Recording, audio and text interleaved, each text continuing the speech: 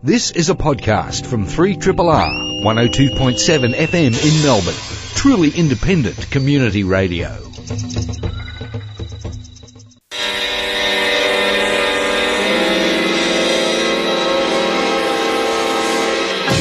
Zero G.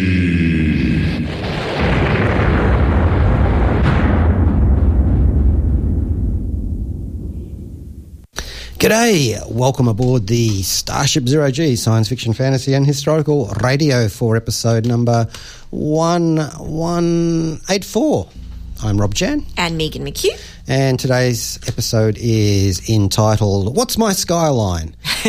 Because I'm going to have a look at the science fiction horror movie Skyline and its sequel, Beyond Skyline. And this is, I don't really do guilty pleasures.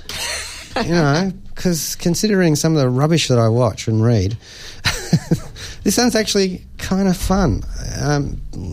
Well panned by critics originally, and probably still to this day, but I don't care. And another one too, these are on DVD, Splinter, a horror movie, which is not about the rat from Teenage Mutant Ninja Turtles. Is that an older one or no? It's new? A little bit old, yeah. You know, these things, they drop on DVD and on Netflix and Stan, and suddenly you go, oh, I kind of enjoyed watching that. Or not, as the case may be. And we'll toddle around some other things as well. I am J. Michael Strutsky, creator of Babylon 5, and you're listening to Zero G on 3RRR FM. Who are you, and what do you want? Our podcast title today is the Rubber Pod Man Show. So I think we'll go with that. Oh, dear me. Now, this is Zero G, and I did a sweep through some of the shows that have been picked up and cancelled. Actually, just cancelled some of our favourite shows. Brooklyn Nine-Nine, the Butte comedy police procedural show, has been cancelled by Fox, and then NBC picked it up a day later. How cool is that? For a sixth season. And Fox has also cancelled its satanic police procedural show, Lucifer. I know my partner's been very fond of that show, as well as the classic horror movie spin-off series, The Exorcist. They've also cancelled their apocalyptic comedy series, The Last Man on Earth. Which I did enjoy. This is all to do with something called NFL football. So, you know, I guess they're running out of time to show actual shows.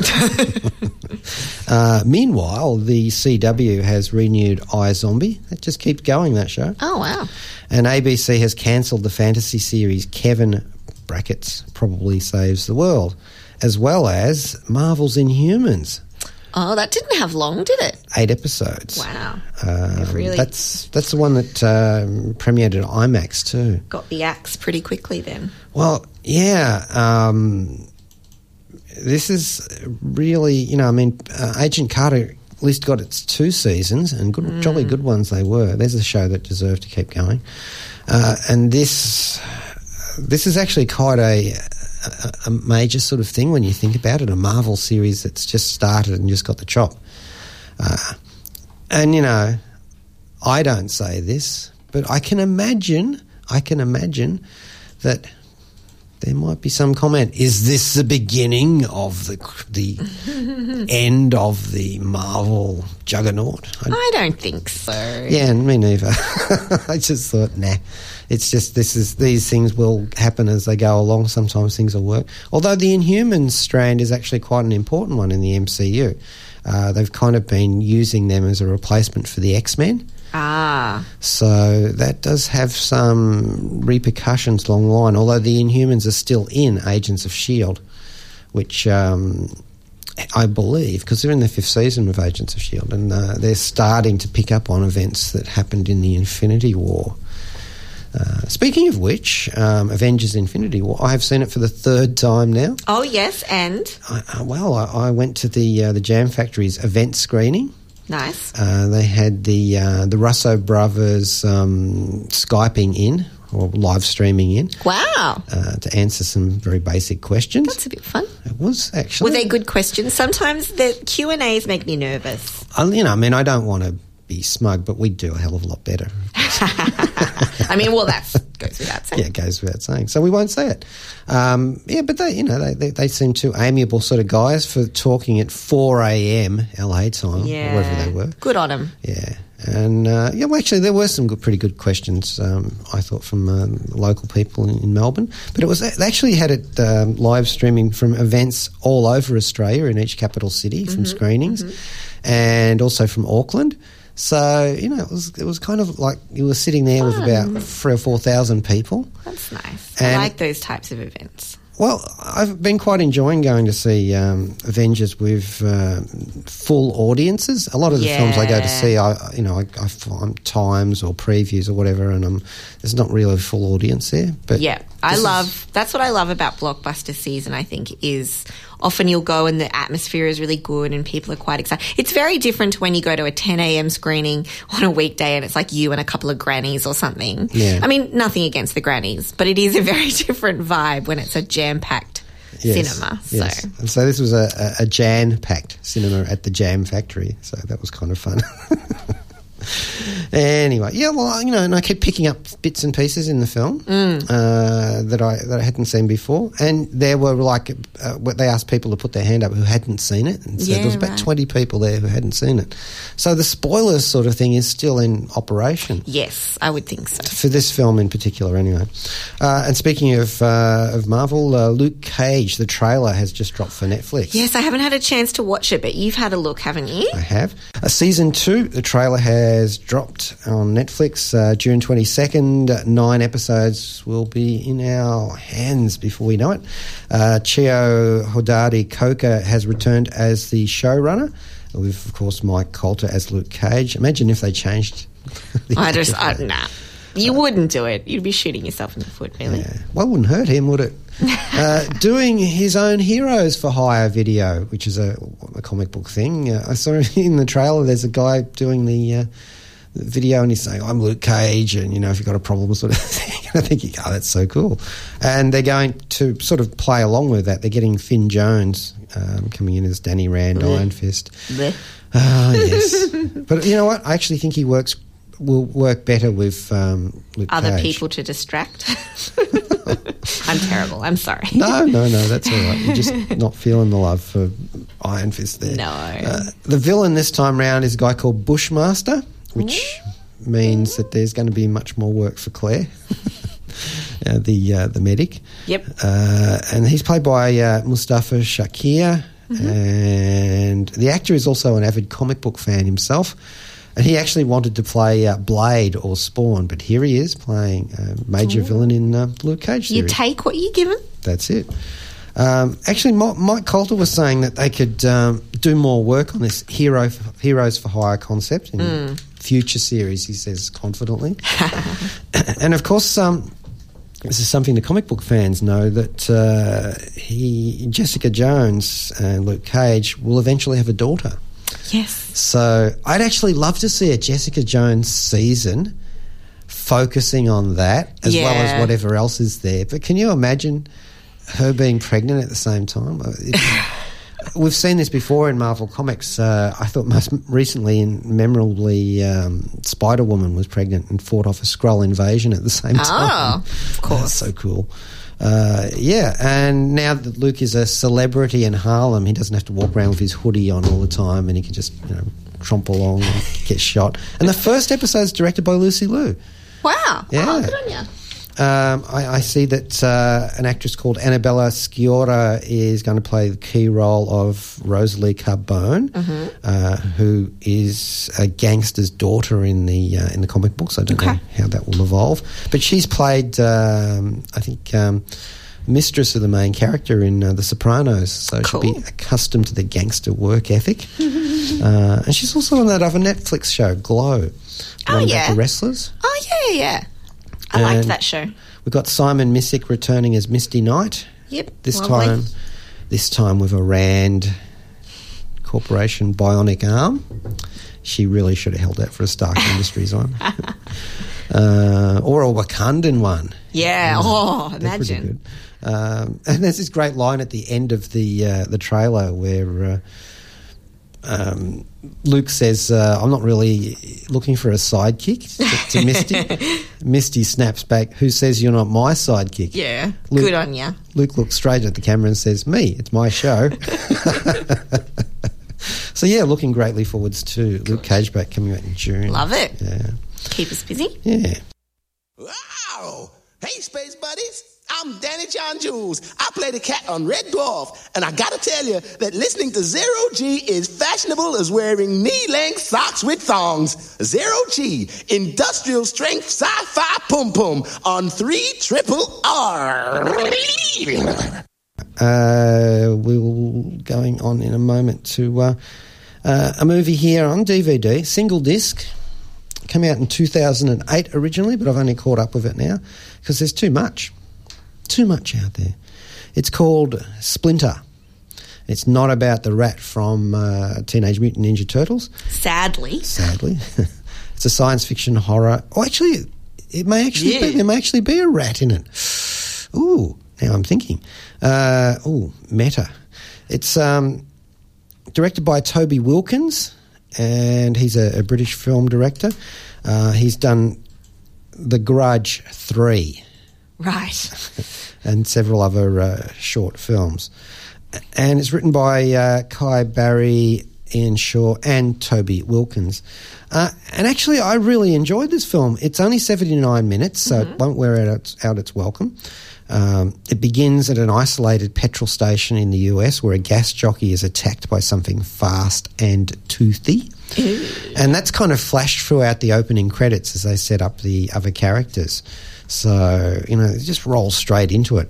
You will be not surprised that this is all taking place in an area where an oil company seems to be doing some fracking. So we've got some environmental consciousness running through the story, but it's not really all that important in terms of the how it's working out. I guess they just wave that over it to say this is what might be the cause of the mayhem that's about to take place. There's a couple camping not too far away. Oh, camping. Always a bad idea in a horror movie. Played by Paul Costanzo, who we've seen in a show called Designated Survivor. But you may remember him all the way from 2001 playing Alexander Cabot in the Josie and the Pussycats movie. Oh, so he's still working. He's still working. Well, good for you. Although he's studying in the film biology, so maybe he's got a second string. Oh, yeah, I recognise him. Yeah. His girlfriend, or perhaps he's her boyfriend. Actually, it does work the other way around in this. She is the strong female lead in the story, played by Jill Wagner from Stargate Atlantis and from a recurring role in Teen Wolf, so she knows her way around weirdness. There is another couple in a stolen truck who are criminals. One is played by Elias Eli Thompson, who I have seen in the HBO series Boardwalk Empire, but also in Kong Skull Island, and I've seen him in a major role in Agent Carter and also in the Fargo series. The woman, his partner, is a drug addict trying to straighten out. There's not too many priors on her CV in terms of acting credits that I'm familiar with, at least. But she does a good, creditable job in the film. I can't tell you too much about it. Tell you the title is called Splinter. There's something funny going on in the woods, and that they will all end up holed up in a small enclosed location, which sets it up for one of those nice little storylines that I kind of am attracted to, the bottle show. Yes, I love that. The action is wisely, chaotically shot with handheld gear so that you don't get too close a look at the things. That's always a plus in a horror movie. I think they try a little bit too hard to give us some background on one of the characters in particular. But who cares? It's kind of trying to give you a a reason for caring about the character, you know. But yeah, I kind of thought, do we need that? Maybe not. But in any case, it's an efficient, quite scary little horror film called Splinter. And, you know, I like it when they manage to not do too much beyond what they, you know, they don't overreach themselves in this film. Yeah. Is there going to be a sequel? There may very well be, but who knows? It's by Toby Wilkins on DVD. I think it's an Insomnia DVD too from that label. Yes, it is. All right, now I think we should not play another track at the moment. I just want to mention something about Eurovision. Oh, yes. Yeah. Yes, I saw snippets last night. Yeah. Such good production value sometimes. Very creative. Is it a spoiler now, or are people mostly Oh, no, I think you're fine. caught up with it? The winner, the Israeli one, with a song called Toy by Netta Basilia, which, Basile, yeah. She has won the 63rd Eurovision Song Contest, inspired by the hashtag MeToo movement, which is fair enough. I kind of did perceive that as I was watching it. It's actually a fairly neat send-up of non-Marvel superhero stereotypes, poking fun at both DC's Wonder Woman and The Incredibles, judging by some of the costumes, as well as silly boys with action figure toys. Jolly good. Wait a minute. I feel insulted there. And apparently some people have been feeling insulted. The second thing I found out after Googling that, the second most thing was cultural appropriation. Right. And I realised, what? Oh, yeah, there's Japanese-themed costumes at the start of it and throughout. And I thought, oh, yeah, I see. Yeah. I didn't notice it as such, but if somebody else did and feels raw about it, that's entirely okay, you know. But yeah, I kind of like that little that it was sort of superhero riffing off that whole thing in a way. Whether or not it was a good song, yeah, actually it reminded me of something that Bork might sing, you know, that is a little bit off kilter, and maybe that's what she was trying for. And there was a Ukrainian act too, which sort of featured a guy rising up out of a piano on a lift, and it looked like a coffin, sort of vampire. Yeah, right. Vampiric. Yes. Would have looked wicked if Loki had done it. Although in Loki's case, being, you know, half sort of frost giant's son, the flames would have been culturally problematic, insensitive, and he might have melted too. But anyway, I don't think it was actually as weird generally as previous Eurovisions have been. Yeah. So not as much zero-G fodder as has been accustomed in some of the other ones in the past. Some of the previous. Yeah. Some of them have been, quite problematical. But not from zero-G's point of view. All right. Now, I think we will talk about Skyline next. And I like this Skyline movie. Me likes it. It's one of those ones that has been quite critically panned, actually. But that's all right. Doesn't stop us? Doesn't stop us. What do they know? Probably a lot more than me. So, okay. Is it Australian? It's kind of weird. It's a 2010 film, the original Skyline, an American science fiction disaster film. It's directed by the brothers Strauss. So many brothers around now. Greg and Colin Strauss, who are American film directors, producers and special effects artists. They directed the Alien vs. Predator movie Requiem, which I didn't personally care for. And this movie, they're also the founders of Hydraulics, a special effects company which has worked on things like, they worked on the X-Files film, The Nutty Professor, the iceberg sequence from Titanic. They've done a lot of music videos for U2, Britney Spears, Aerosmith and so on. Weird. They've also worked on films like 300, X-Men The Last Stand, Fantastic Four, Terminator 3, Rise of the Machines and The Day After Tomorrow. In an effects capacity. In effects, yeah. And they've won things like BAFTAs for the special effects and so on. So this film they put together with a budget of somewhere between $10 to $20 million US. It actually managed to, because it was so low budgeted, it did quite well at the box office in its own right. So we're not talking billions, but they got back $80 million worldwide. So that actually works quite well. It's been on Netflix too, so it had a life beyond it. And it's set in the Marina del Rey. Is that in? It is in Los Angeles. Yes, it is. And this caused a little bit of a fuss at the time because the brothers were working on special effects for Battle Los Angeles. Oh, yes. So you can see how there might have been a little bit of a conflict of interest, but it all worked out well in the end. They sorted themselves out legally. So the actual physical production, and I'm just fascinated by this, it cost $500,000 US for the shoot.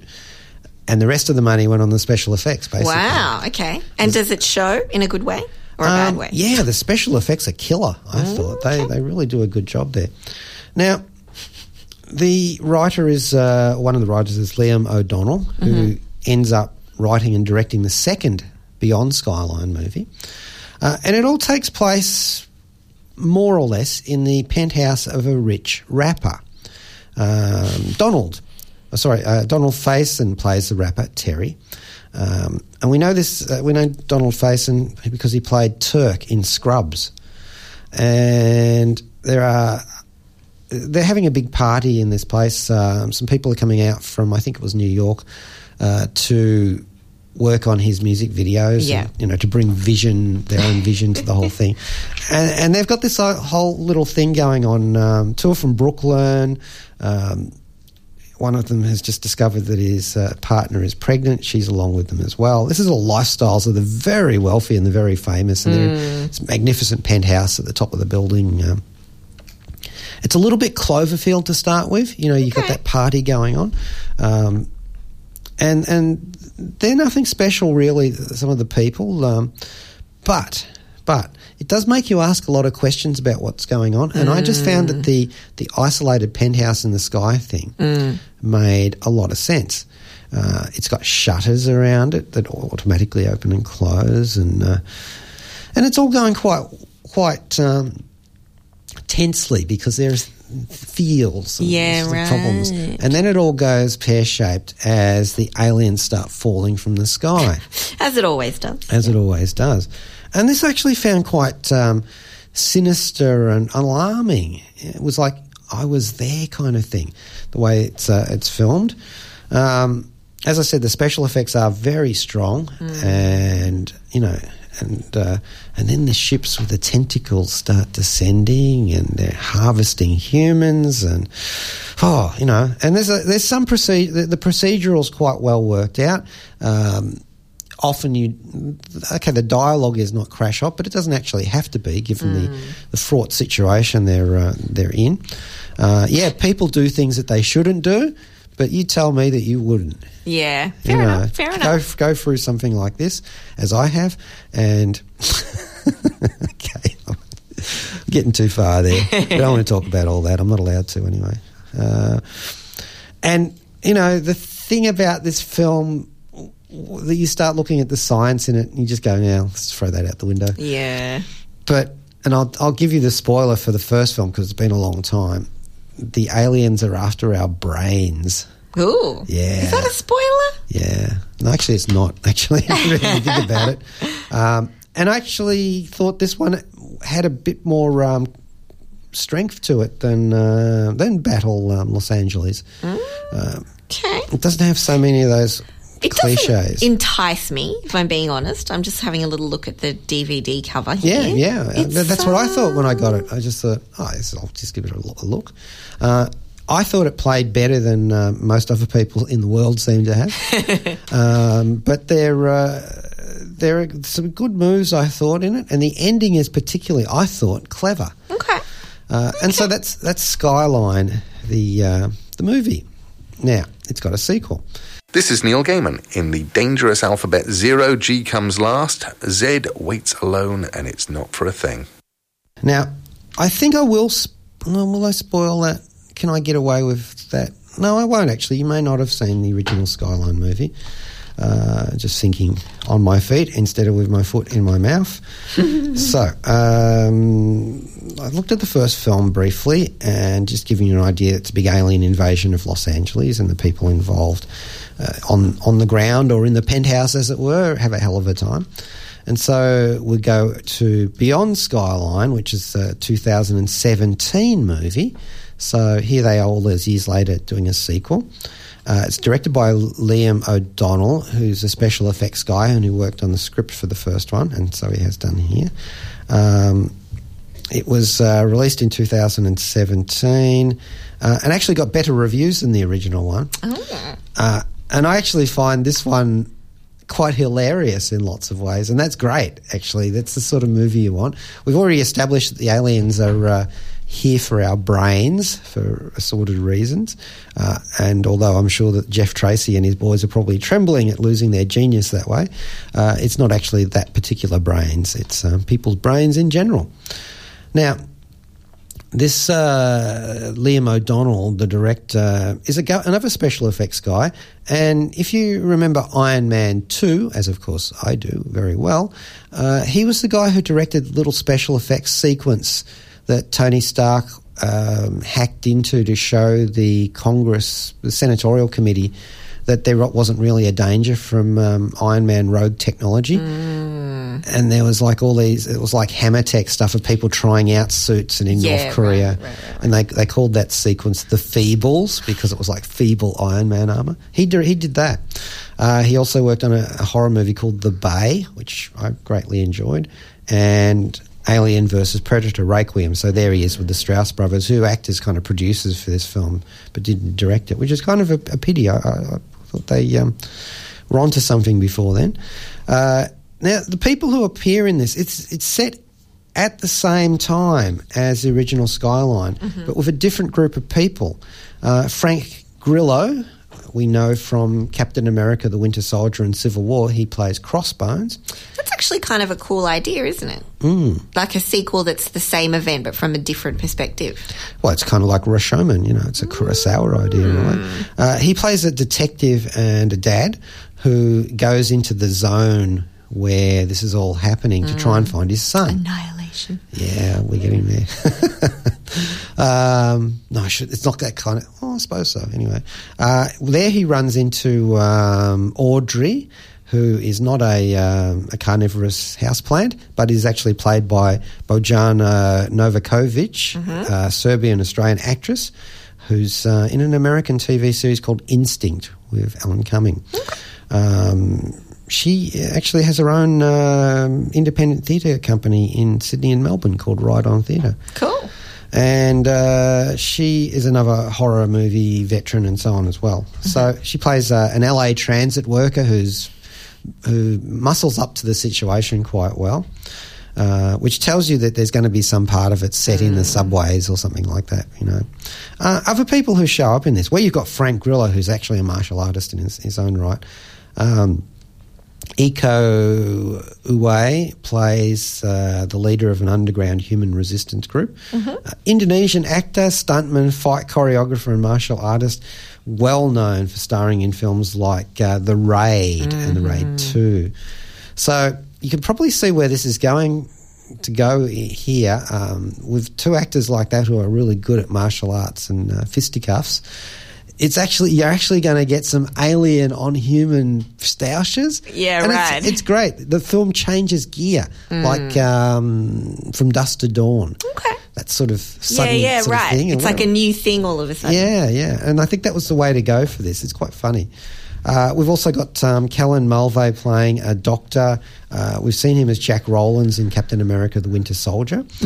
And a few other people around in there that just made me chuckle when I saw Antonio Fargas playing a blind homeless veteran.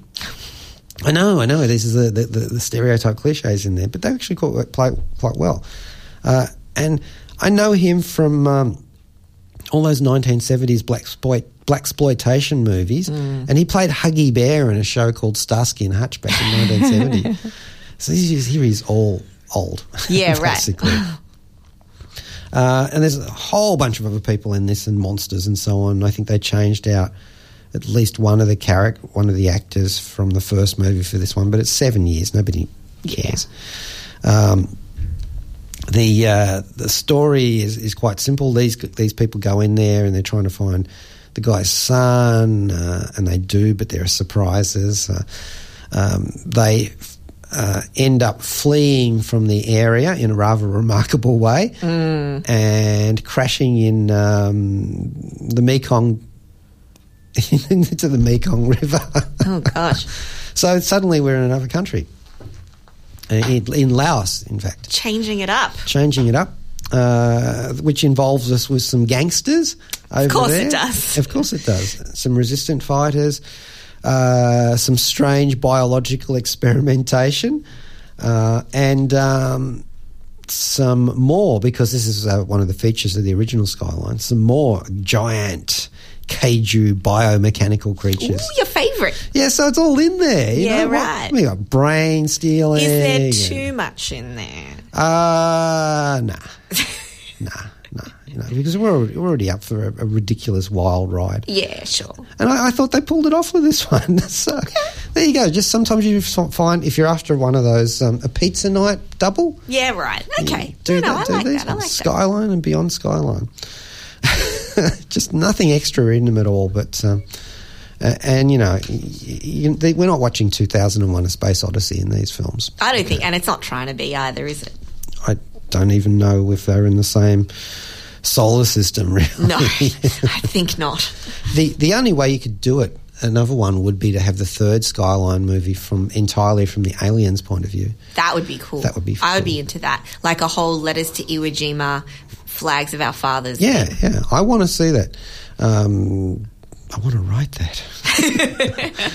I'm Terry Pratchett, the undeservedly famous author of the Discworld novels, so you can believe me when I say that Zero G on 3RRR is the finest science fiction and fantasy show this side of the black stump.